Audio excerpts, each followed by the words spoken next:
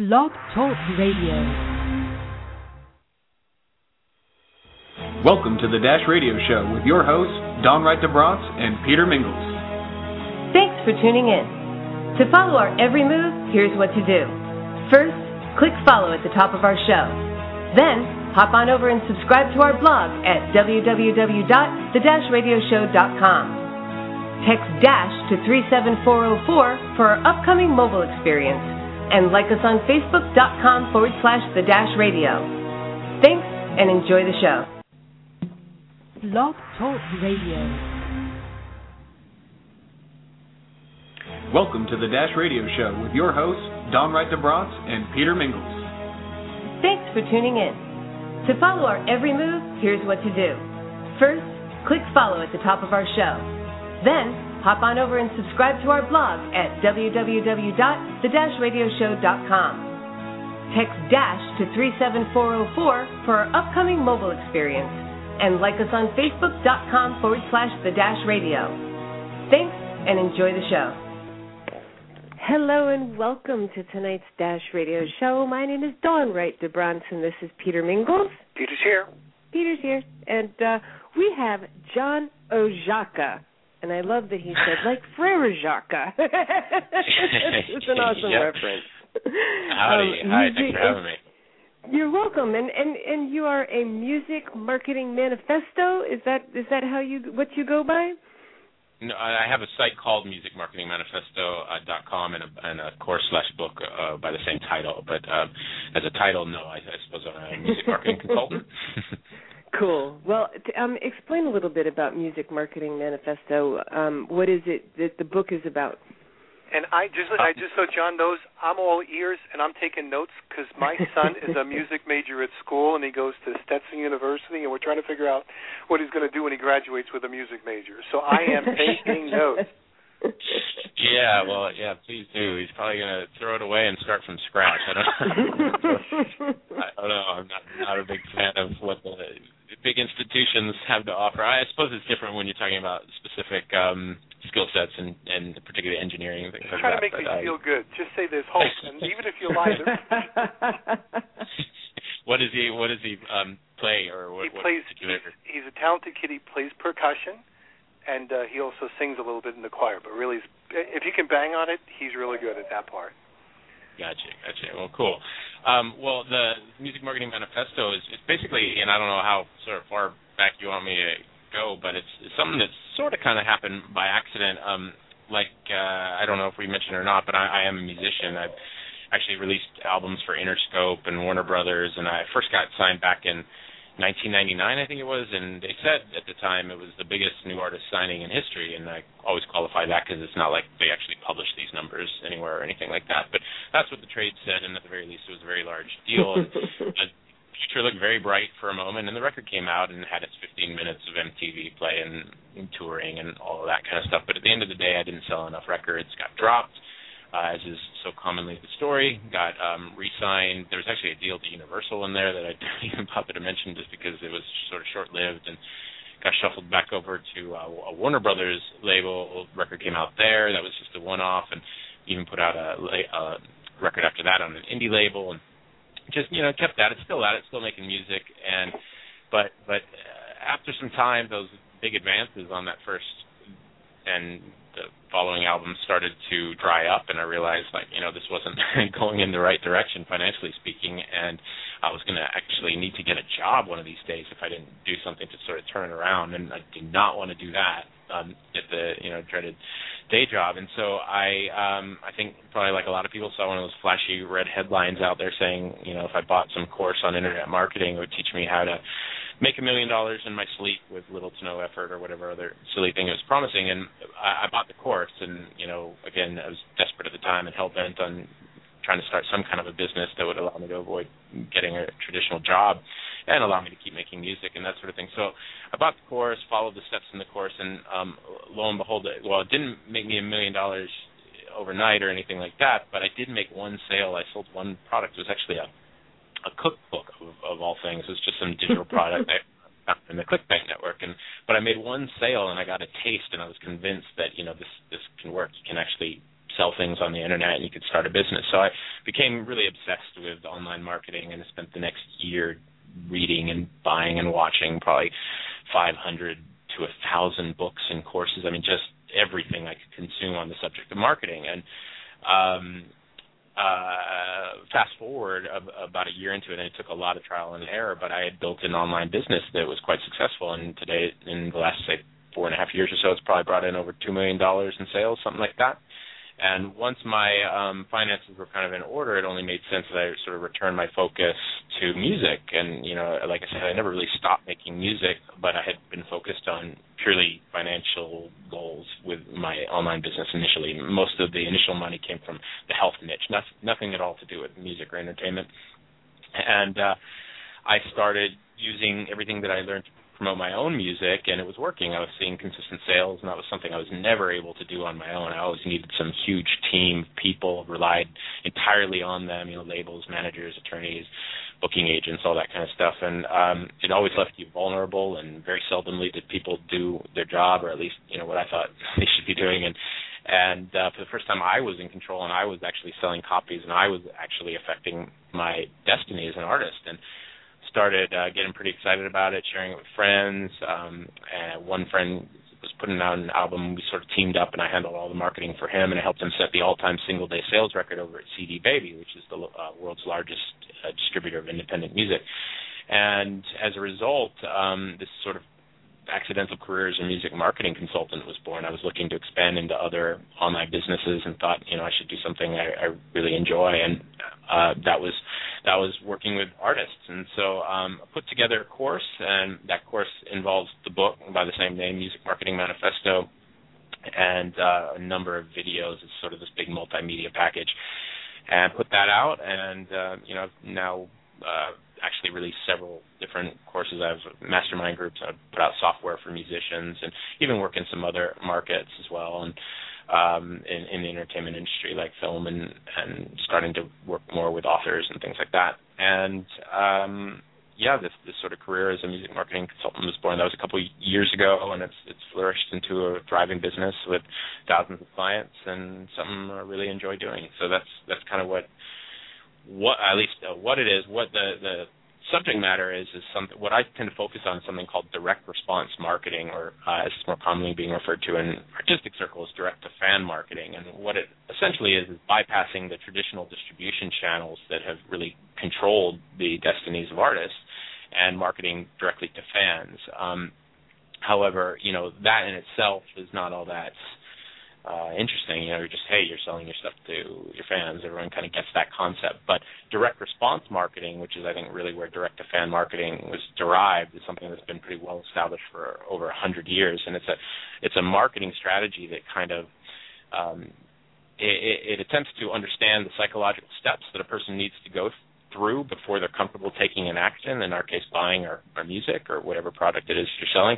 And it's basically the art of generating subscribers, generating initial fans, and then building an authentic relationship with those fans while simultaneously walking them through a selling process and presenting them with various sales triggers that are designed to get people to to overcome resistance and get people to take action. And that's become part of our tribe and ultimately buy our music. So that's kind of what I teach, and that's the fundamental process behind the book and course. Awesome. Yeah, Peter knows a couple of things about direct response marketing, don't you, Peter? Yeah, we do some of that stuff for sure. Mm-hmm. I was fascinated with the story so far. And I really love the evolution of where your career has taken you.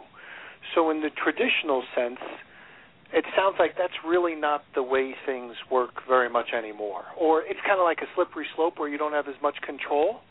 You know, where you go for the record labels and maybe the big advanced, and maybe, you know, having challenges if you're not like an instant success. Or how has the industry changed relative to the old way that some people might think about how people might be promoted? Right. Correct me if I'm missing any part of that question or get it wrong. I mean, the industry, I think, has changed dramatically in a number of ways. I mean, for starters, just the way people consume music is changing. Obviously, we all used to go to the record stores, and the distribution channels were fairly narrow and fairly defined and controlled by these large corporations. Obviously, the internet has changed that over the last 10 years, and it's amazing that it's really only been 10 or 12 years that the internet has really had this defining presence in our society. But it's changed so much in such a short time. But obviously, illegal downloads kind of changed things. They really shrunk the profit margin so that 12 years ago, you had very little development taking place anymore.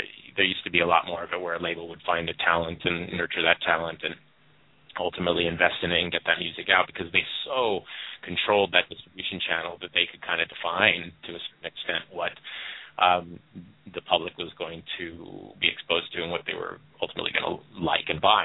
But that obviously has changed with the speed at which information is transmitted and the power that the sort of average consumer has, and the way, again, going back to how those illegal downloads have really, and the sort of spreading out of that pie has really shrunken the profit margins that the average label experiences, so much so that they can't do that investing. They can't take any chances, and so they're, if you're not on a TV show already famous or the winner of American Idol, it seems to be pretty hard these days to go and get somebody to invest in your career and take any kind of a chance.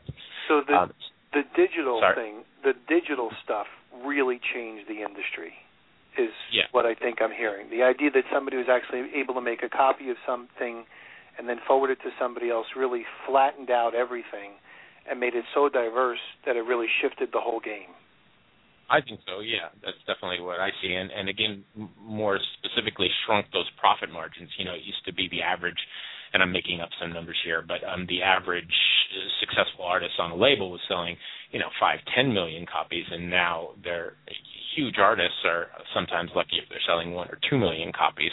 And the labels have always sort of worked on this this strategy. They would fail more than they would succeed. I remember, this is now a decade ago, but Arista at the time had, I think, something like a 50% or approximately 50% success rate, and that was huge in the industry, meaning half of their artists would succeed and the other half would sort of be considered failures and ultimately get dropped. But the amount of money that they would generate off of those successes would so dwarf, was so large that it more than covered the losses of a number of failures, and now that's not necessarily the case. They can't take those same chances, and so what they're putting out there into the pipelines is very different than it once was, and it's leaving artists who are evolving organically with a lot less options than they once had. Again, we're talking about a number of different things and a number of different ways that the music industry's changed, but that's, at least from the artist perspective, that's the most significant area that I see. Now, I'm always interested in business models behind industries, and I would imagine record sales would be a portion of the profits. How about things like touring and merchandise, and how has that ratio, if you will, flipped or changed at all? That's a good question. I don't know exactly how it's changed across the board. That's not exactly an area that I sort of study. I kind of operate in a bubble. I have my own model, and I focus on the things that matter within that model. So in terms of what somebody working at a label might tell you, I couldn't say exactly how it's changed. I know it's certainly crucial. I know that the average artist, independent artist, is actually usually making a fairly small amount of money on album sales. I know, it used to be music licensing, for example, is a very large source of revenue for independent artists, and it used to be a situation where, at least in my circle of musician friends in the world that I was in, only the signed artists, only the people who really had connections in a sort of major way were landing any kind of music licensing. Now I see independent artists who are selling very few copies of their albums, just maybe supporting themselves with the odd sales at shows and tours and things like that. They're actually landing these licensing deals that are actually keeping them afloat as artists and supporting their businesses. So for people that might not be familiar with the term music licensing, what does that mean to an everyday guy? What does that mean? Gotcha. Essentially just getting your... No, I mean, Sorry? what is the music? What is a music license? If I was a regular person, I might not know what that means. Does that mean that my music's played in an elevator, or does that mean that my music is played somewhere else? What does that mean? Well, it can literally mean all of it to some extent, but largely what people are talking about is advertising, television, and film. You know, every time you're watching a movie and you hear some song in the background, even if it's a scene where somebody's listening to the radio and it's some tiny little tingy sound somewhere off in the radio, that song has to be licensed. Somebody has to pay the right to use that. Got it. Okay. It could be,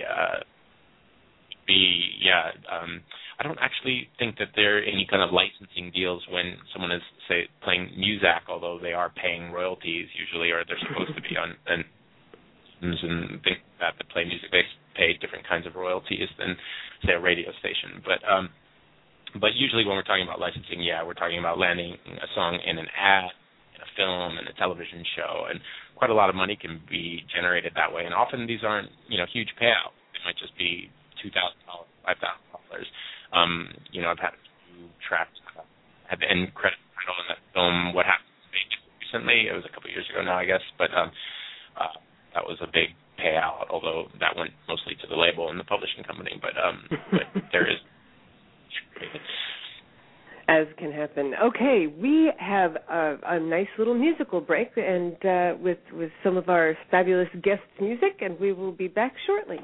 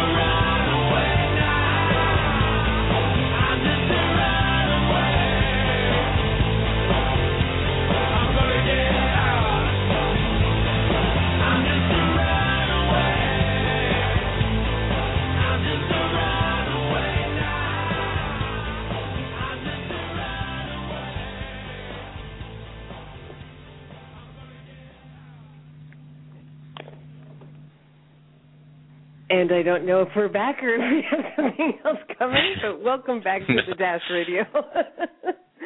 Okay, I think we're back. That was awesome, John.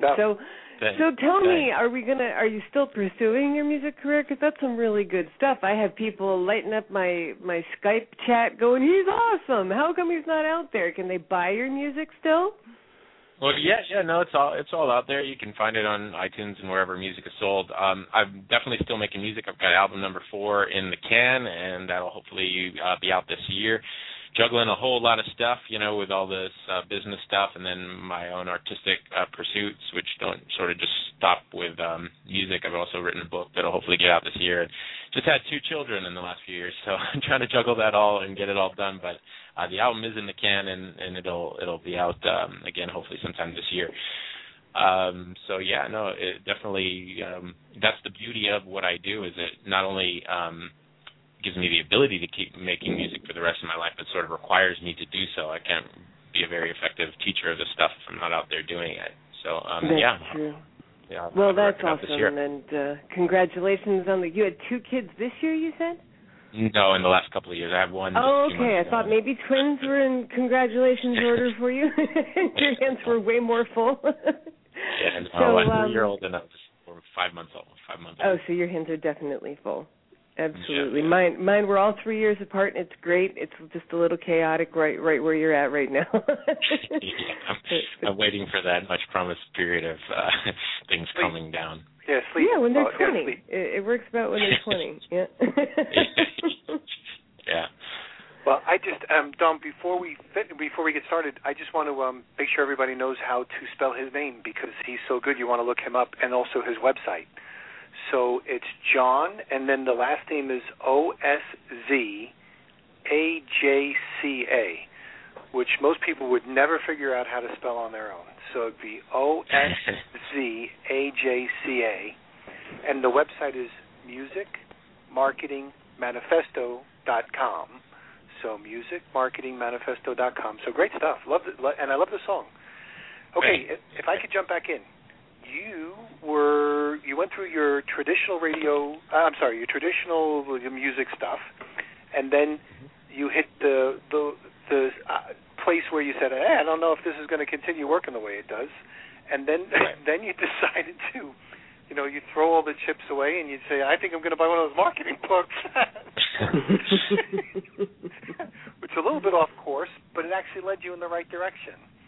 So talk to us about how you made that transition from a guy maybe up on stage and stringing on the guitars and stuff like that and doing all the fun stuff, or at least my perception of the fun stuff, and now all of a sudden learning the marketing in a new technology where chances are you were almost like a pioneer kind of learning it in your industry. So talk to us about that. Sure. Well, I think the first time I can remember kind of having a few light bulbs go off, like, what's going on out there? What is this whole online marketing thing? It was my last record, and it was unfortunately all 3 albums that I put out have all been on labels, which has left me with my hands a little bit tied in terms of promotion that I've been able to do on my own stuff. I can do these limited one-off type of promotions. This album that's in the can now will be the first full-blown release of my own that I can finally turn on all this marketing stuff. But on the last album, which was on an indie label, I was out there, very, very nice guys, but I was their first artist, and they were not very effective, to be honest, about promotion. So I got desperate and tried to do anything that I could, and this is back in the days of MySpace. I think it was 2007 when that album came out. And MySpace was still the big social media site, and like every musician on the planet at the time, I was using these bots, this MySpace friend adder software. I don't know if you had any awareness of that stuff or whatever, but it basically was a tool to go and spam everybody on the planet to check out your music. It was not effective, and I certainly don't recommend those kinds of tactics at all. But it was all anyone seemed to know how to do. It seems to be all most musicians seem to know how to do these days. But I was buying this software and spending a lot of time. I did see that it would always drive traffic. It just never really ended up in any kind of sales. But I was playing with this traffic. It was the only tool that I had, or this software was the only kind of tool I had to promote my stuff. And I would spend time in the forums whenever there'd be problems or, trying to figure things out. And I'd see all these other people using the software to actually sell stuff that, wasn't as subjective as music. They were selling just standard products that you see out there, whether they were ringtones or internet marketing books or TV on the internet or whatever other silly thing they were doing. And that was when I kind of, a few light bulbs went off that, okay, somebody's making money out there. What is this all about? And I started diving in and checking it out. I mean, as you say, I was kind of hitting a point that after 3 records and actually 4 record deals, and the graph chart in terms of my finances was just going in one direction. It wasn't a good one. I was sort of, I don't think I ever totally embraced the idea that it was over, but I was starting to wonder if maybe it was, and I did not have designs at the time on putting another album out. I didn't know what more I could do. So, that was the transition for me into the marketing thing. And initially, like I said, it was a very different space I was working in. I was working in the health niche and selling health-related products. And so while I believed in what I was doing, I didn't have a lot of personal passion there. But it was nice seeing the revenue come in, to go from I can remember when I first got started with it, talking to she was my girlfriend at the time, my wife now, about this whole thing, and I just was saying to her, like, if I could only make $5,000 a month with this somehow, then I don't have to get a job and I could keep doing music. And I remember her sort of saying, very kindly, do you really think that's possible? Because it was so many months of struggling and just making a few $100s. But once I sort of stumbled on that right combination, which I think is ultimately just offering people something of real value, finding a hot market, getting that item in front of those people, and then taking care of your customers with great customer support, it's hard to sort of fail with that combination. But amazingly, there's a lot of trial and error before you get there. And once it finally took off, I was seeing months, no joke, within like 9 months of that first successful business taking off the ground, where I brought in $120,000 in a month working on my laptop and my underwear in my apartment. It was a fantastic transition, and a fantastic feeling to make that transition from just, a life of anxiety about every endeavor I ever had because I had no control, to suddenly feeling like I could affect my outcome. And I think that's been the real takeaway, or the real valuable experience in this process, is I no longer feel vulnerable. A lot of people, particularly musicians and artists, hate marketing. It's a big evil word, but to me, marketing is just power. It's understanding how to affect the world around us and ultimately get people to take the actions that we want them to take, however you slice it or whatever you call it. It is ultimately power, and it's been tremendously positive for me in that regard. Again, I think on a broader sense, that's the world that we're looking at, the world of media that we're looking at going forward, is, we really are, and I didn't coin this phrase by any means, but we really are the media. We are finding more and more and more ways to bypass these traditional distribution channels that have put a stranglehold on art. And anyone with a little bit of work ethic and a little drive and a good idea can do it. It still takes some savvy, and it still takes developing a skill set. But, what we're seeing with crowdsourcing, which is something that I traditionally was kind of down on, because I saw it as maybe begging or something like that, I now see it as just an exchange with the consumers out there, where you're all bypassing these networks or radio stations or, publishers, whatever art form we're talking about, who think they know best, and we are dealing directly with the consumers, and it's true supply and demand, and it's really exciting. And again, it's real power for the people who want to take this stuff by the horns and apply it to their lives. I totally agree, and I got to just give my 2 cents on that, because I have a really good friend who she was the president or vice president of Clear Channel's competitor, Interrep Marketing. She went out on her own. Her name's Deb Durbin, fantastic mind out of New York. And when I told her that we were going to do a radio show, she gave me some real insight into what terrestrial radio was like these days. She told me she couldn't even get Jane Fonda a show, it's just, the landscape out there is just impossible. She said, go web and let the people decide. And it's so empowering to be able to go ahead and, do your dream, and let your peers make their decision, stand or fall. It's going to be between you and your fans. And it's a pretty awesome place to live, right? Yeah. Exciting times. Yeah, I couldn't agree. Well, I don't know where Mr. Laxel is. He's probably telling us that we're almost out of time for our next commercial break. I don't know. Is he here? We have this crazy guy, we call him Axel, John. He's here. Oh.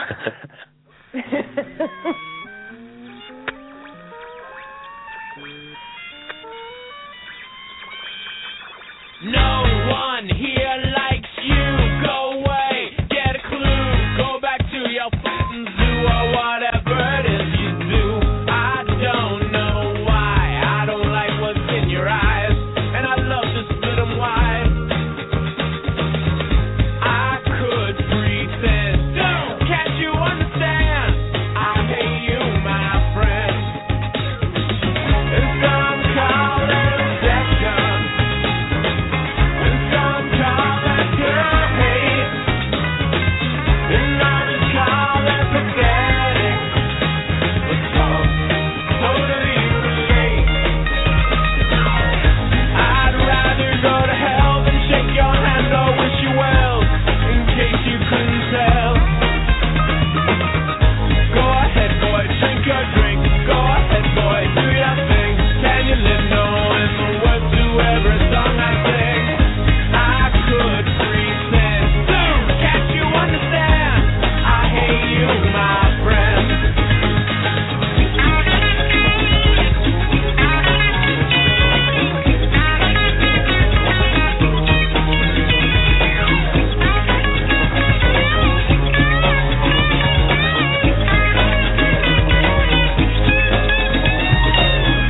Some call it obsession, and some call it girl hate, and others call it pathetic.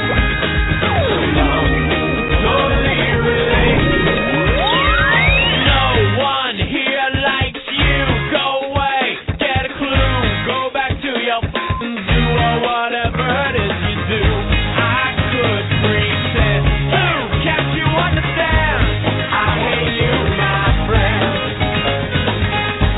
I hate you, my friend. I hate you, my friend. Outstanding. That's another little ditty by John Oszajca. And, this is just way too much fun. Peter, we have to have more musicians. We do. We don't I'm need telling you. commercials. Forget the sponsors. That's right. Let's just stuff. play music.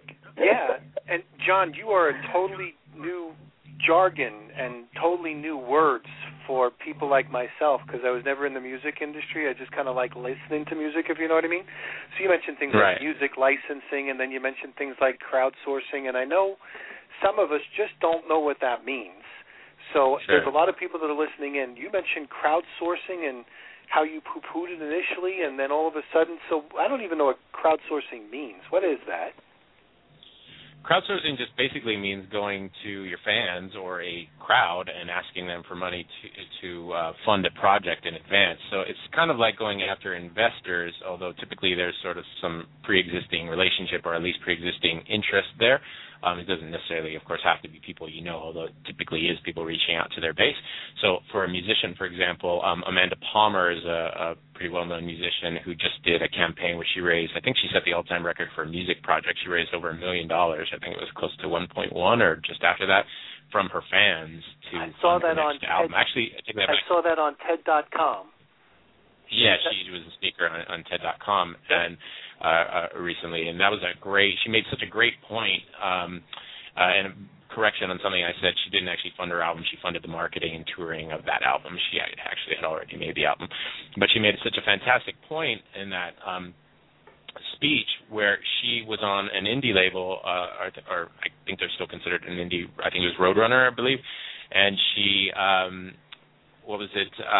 sold 25,000 copies, and I'm sure I'm getting some of the details wrong, but what I remember was something like she'd sold 25,000 copies, was all excited until they told her that was basically a big failure and they were dropping her, and, that was considered a absolute disaster. And then she went out and started this indie career and really she's really embraced social media and blogging and does a fantastic job communicating with her fans. And so she sets this record, and at the end of the day, there were approximately 25,000 backers of this project that generated over $1 million. And so it just kind of shows that this new model is, it's not necessarily about selling 10 million albums, but it's about having just a few thousand really dedicated fans who are digging what you're doing and are willing to support it. I think musicians maybe got it wrong. Maybe a lot of people got it wrong for a long time. It did come off, if I'm being honest, as sort of begging your friends, like, hey, support my stuff, and I was kind of turned off by it, like, didn't want to go and make you a record. I want to make my own record. It's like, I don't know, fund it yourself was my initial reaction to seeing this stuff. But it's changed because I think in part the incentives have really changed. People are making the incentives genuinely valuable, or at least the campaigns that are doing a good job. So you can get some really cool stuff, particularly if you're a big fan of the person, and all you're essentially doing is ordering in advance. And where it's really kind of crystallized for me was on this new project that I'm sort of working on, which is at least potential television project where we're possibly looking at creating some content out of our own budget and then building a base around that content and then going to that base and seeing if they're interested in supporting another series in advance to give us our money to go out and make that next season rather. And it made somehow perfect logical sense to me that this isn't begging for donations. This is simply asking the consumer directly, do you want this product? And giving them a number of really cool ways to consume that product if they're only willing to part with the money in advance. So, again, how many of us, for example, using TV as an example, have loved the television show that was doing great, getting great critical reviews, but then the network canceled it because it wasn't getting 20 million viewers, and instead it was getting 17 or whatever. I don't know how many viewers a successful show needs to get, but you know what I'm saying. Great shows get canceled all the time, and you see this huge reaction from the public. Well, we just saw this, I'm actually totally spacing on the name of the show. Is it Veronica Mars, or what's the name of that hit show that's got Mars in the title? They just got canceled, and they went out. This is actually happening right now on Kickstarter, which is sort of the leading crowdfunding platform. And I think they're at about $4 million. I was just talking about this to someone this morning. Their show got canceled, and they want to turn the idea into a movie. And they have reached out to their fans who wanted more of the show, and they've got $4 million to make that movie so far, and there's still a lot of time left on that campaign. So it gives us as consumers and as artists a lot more power to just say, screw it, we don't care what record labels think we want. I mean, how many of us sat around talking about how bad modern music is? Well, let's just bypass the record labels altogether and cut deals directly with the artists and fund them and get exactly what we want from this planet and from this collective pool of genius that is out there. And when I looked at that concept, because I watched that by only coincidence, I'm a big fan of TED.com, and when I watched her thing on crowdsourcing, I didn't know I probably forgot that's what she called it, but I said, what a wonderful idea. If I had an artist that I liked, it would almost be like a privilege to be part of whatever they were doing on their next project. I could actually have my perception of a piece of ownership of it, if you will. So I can definitely see how that works. I'm talking to Rachel Fields about crowdsourcing the CD she wants to go do in the next couple of weeks. You're going to have that opportunity. Yeah, and she told such a wonderful story, too. It was almost as if, for her, it was a life-changing experience as well, because she really took it to the next level. She found places to sleep, and she found people to hang out with, and people that were really friendly. It was a whole life event. And as an artist, it's not maybe always about the money, she said. It was about the whole experience. All right, I want to come back to maybe some of the stuff you do for your clients before we run out of time, because you're doing the stuff with marketing. You're doing the stuff with, it sounds like, hey, if I had an idea that I wanted to kind of get off the ground, I would come to someone like yourself who would be able to show me some of the proven steps instead of me making all the mistakes on my own, and paying you as a client would be certainly worth it, because whatever you're going to charge me for a client, I'm going to wind up spending a gazillion times more on my own mistakes and delay my future levels of success. So what do you do for people? How do people find you as a client? Tell us about that. Sure. I have a number of different services. I don't, unfortunately, get, time being as limited as it is, I don't have too many opportunities to work directly with people, although I do it. It tends to usually be from my sort of pool of friends or customers that I've become very familiar with.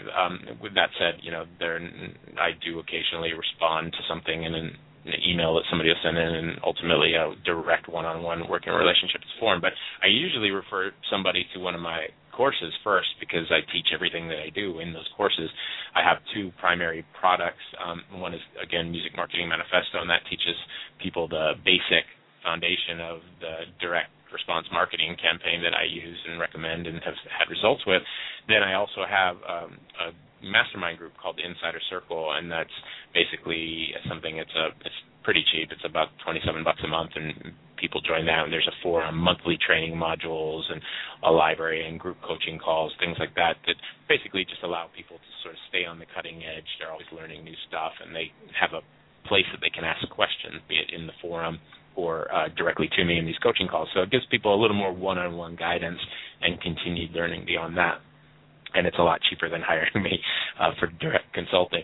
I do offer like phone consulting and things like that, where I charge by the hour, and occasionally take on clients one-on-one. I'm actually moving more in that direction of possibly setting up more of an agency type of thing, at least for musicians, where I can take on clients and really handle complete campaigns. But right now that's still in its very early beta stages.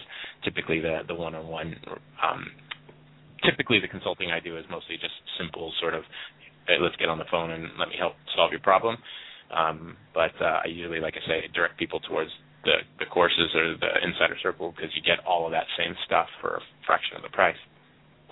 Excellent. Now, you said, I picked up on a couple of things that you said early on that was really important to you, and one of them was customer service. And we only have about 2 or 3 minutes before we hit the next break.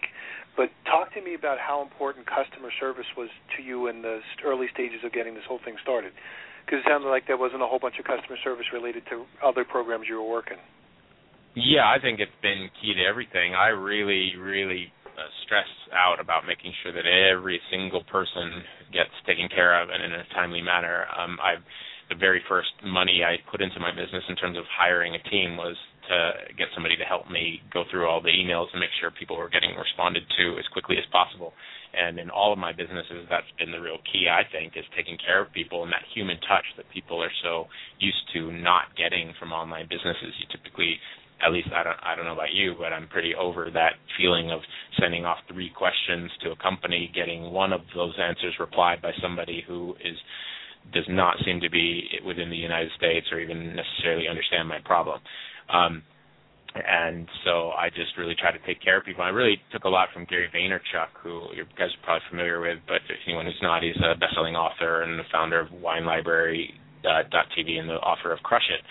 And a couple of the Thank You Economy and a number of things. A really brilliant guy, and he just really takes care of people. And I remember emailing him once years ago when I was kind of early. Actually, I've done it a couple times, and half of the time, half of me is doing it just as a test to see how he responds. And he has this video reply that everyone gets saying that he's going to try, but he just gets too much email, and it's really kind of personal, and I really appreciate it because it makes you see that he does care about you. And he basically is setting you up for the fact that he might not be able to reply. And every single time I've emailed the guy, he replies, and it just is so touching and makes me appreciate him so much. It's made me such a loyal fan of his.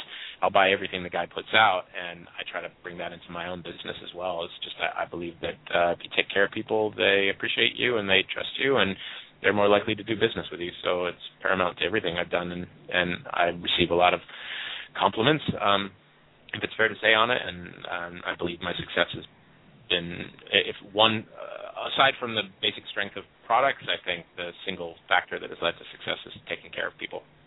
So easy to talk about, much harder to do, and I'm sure you spent a lot of extra hours doing that sort of work, going the extra mile for your customers.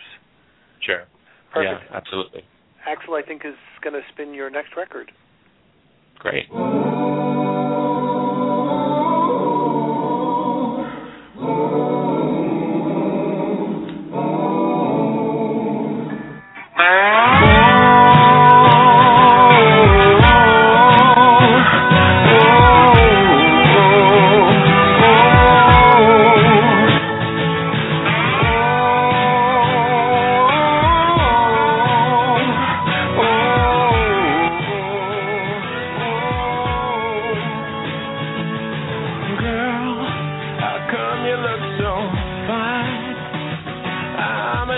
innocent man doing time.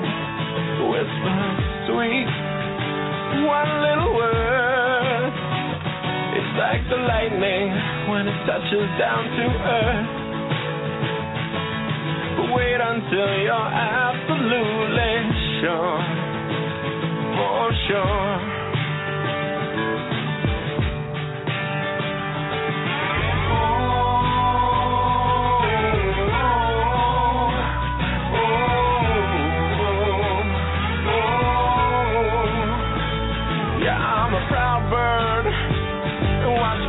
Myself, you are a diamond girl. You cut right through my stuff. Yeah, I'm a peacock, baby. I wouldn't lie. I'm so beautiful, but unable to fly. Perhaps one day I'll know the reasons why. My.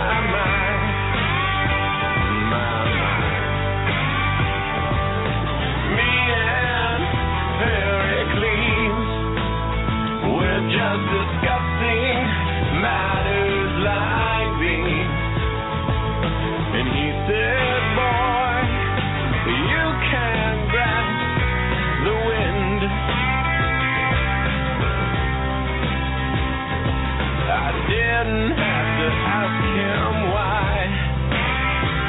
I just smiled and I said with a sigh, bye-bye, baby, bye-bye.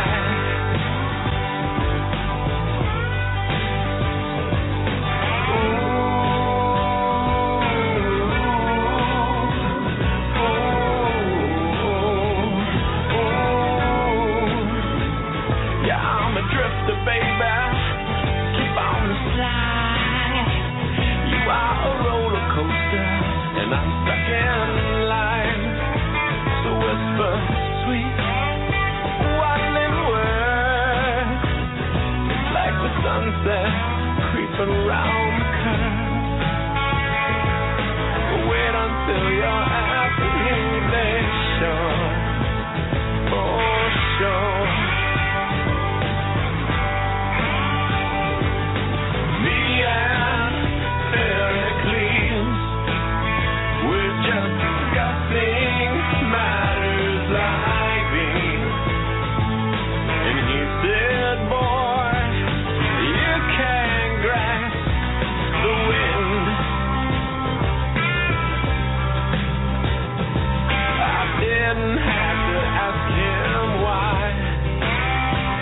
I just smiled and I said with a sigh, bye-bye, baby, bye-bye.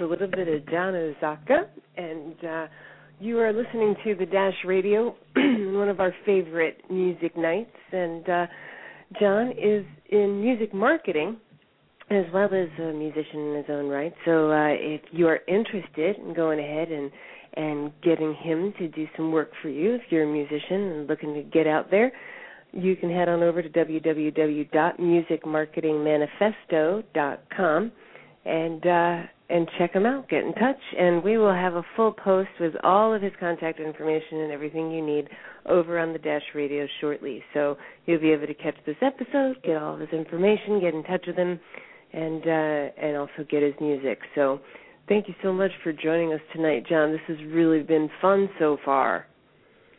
Yeah. Absolutely. Thanks for having me. My biggest regret is I have a bazillion questions and only about 9 more minutes. So hopefully you'll join us again. Yes, we're going to have you back for sure. And make sure that you go and sign on Facebook because I'm trying to track you down. Cool. Yeah, I will definitely do that. I've always been fascinated with. Now, I told you my son picked up music, and he picked up music by absolute mistake. He was sitting in the cafeteria, and the chorus teacher came up to him and 4 other boys and said, "If you guys try out for chorus, you don't have to go to class next, period." So he did what every other person would do, and he had kind of a deep voice, and she picked him for chorus. And then all of a sudden he met the band, and that's when he started doing the percussion thing. And I mean, music is such a wonderful thing. I could see how it's going to be part of his life forever. But it's a new industry for me. I was the guy on the football field, and now I go to the football games to watch the band, which is really kind of weird. But I love music, and I know how important that is in people's lives. In reference to you as a musician, do you write your own stuff? Do you where do you get your inspiration from, and how has it maybe changed now that you have kids, if at all? I do write my own stuff. I've actually on this current album that I've got in the can, I've got a few covers, which is sort of the first time. I think it's the first time that I can think of off the top of my head of any time of an album where I've ever included any cover songs. This current album I'm doing, it's a little more on. It's like alternative bluegrass kind of thing. It's not quite traditional bluegrass, but it's steeped in those kind of influences, and it's sort of only fitting as bluegrass is storytelling music to tell some traditional stories as well and give it a sort of modern slant. But yeah, traditionally I write my own stuff. In terms of inspiration, it just comes from any old weird place. It could be watching a TV show and somebody says something. It could be just staring off at a photograph, and it's all sort of imagery based, at least for me. I'm not really a craftsman. Some people can really sit down and decide that they want to write songs. I've maybe done that once or twice, but I find that like pulling teeth. For me, it's just this random moment of the muse strikes you over the head, and some stream of consciousness kind of pours out of you, and you have a song at the end of it. In terms of, it hasn't really changed at all since having kids. The only thing I could probably add to that is just that, and not just after having kids, but even the business as well. I probably write a lot less than I once did, if I'm being honest, just because there's so much more taking up my time, whereas as a young single guy, I was just sitting around hungover all the time and with a guitar in my lap and had a lot more time to crank out songs. But the process is basically the same. Do you do any blues, John? Not traditional blues, but I certainly like blues music, and that influence is all over the place. I feel that influence behind you. It's I got the opportunity as a singer to just learn to sing improv blues in Kathmandu, Nepal, and it was the most terrifying musical experience of my life. And I'm so impressed now whenever I hear people do it, because I know that they're just going, and it's just terrifying and exciting, and I just heard some blues influence in there, and I didn't know if that was part of what you do. But it's in there. Good music, though. Yep, let's go back to the kids thing, because I really think the career path that you're choosing will probably mean you might even be or have the opportunity to be a better dad, because of the opportunity to do all the things you're doing on the internet and with all the leverage you're developing all over the place. Before, as a traditional musician, you might have probably been away from home more than you would have been at home. So how much of this stuff that you do allows you to be able to be a better dad? I think it's tremendous. I think about that all the time. I get to wake up every day with my kids, get to come in throughout the day, and just, even if it's just grabbing some coffee. We split our time between Los Angeles and New Zealand. I'm currently actually calling in from New Zealand. We have a little house out here. My wife is a Kiwi, and we live in the absolute middle of nowhere in New Zealand. We're talking 45 minutes to a grocery store, and in Hollywood, we're right smack in the middle of it, sort of on Beechwood up towards the Hollywood sign. And very, different environments. But so out here, I have a little office, and I get to come in and out throughout the day, and just I don't miss any of those key moments. And I think, there's two sort of outcomes that life could have presented had I not developed this marketing skill and business. Is one, I could have had some success as a traditional artist, and like you touch on, been on the road forever, which is usually the way it goes. unless you're making just $1 bazillion because of some enormously successful record that you can sort of sit on for the rest of your life. But so the likely outcome would have been touring forever, or worse, getting some normal job after I decided that I couldn't make it in music, and I'd be gone the entire day, 8 hours plus commute time.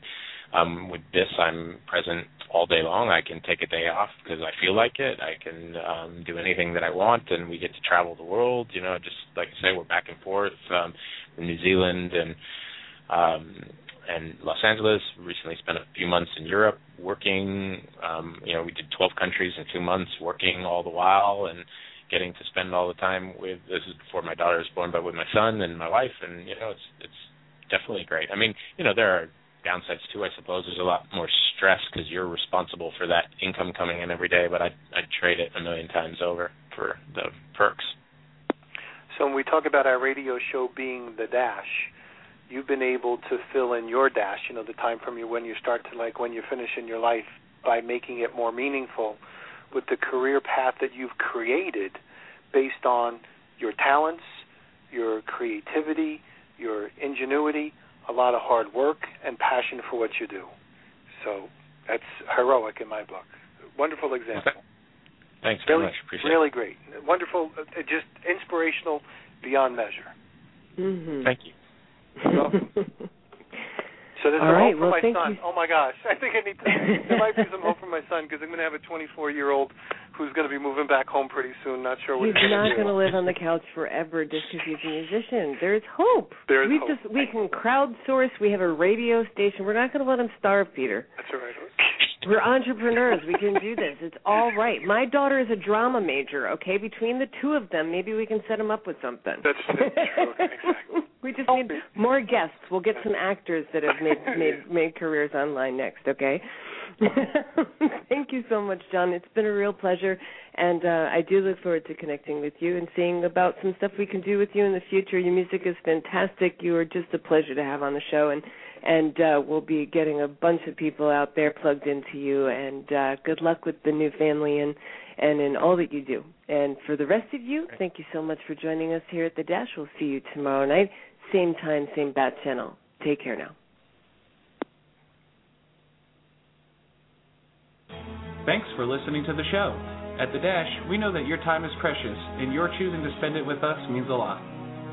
To get reminders for our live shows that happen every Monday through Thursday at 7 p.m. Eastern, click follow on the top of any show.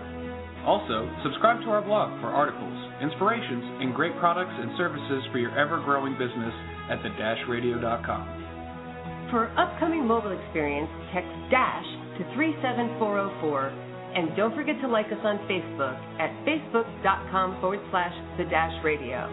Again, thanks for spending some of your dash with us. We look forward to talking with you again soon.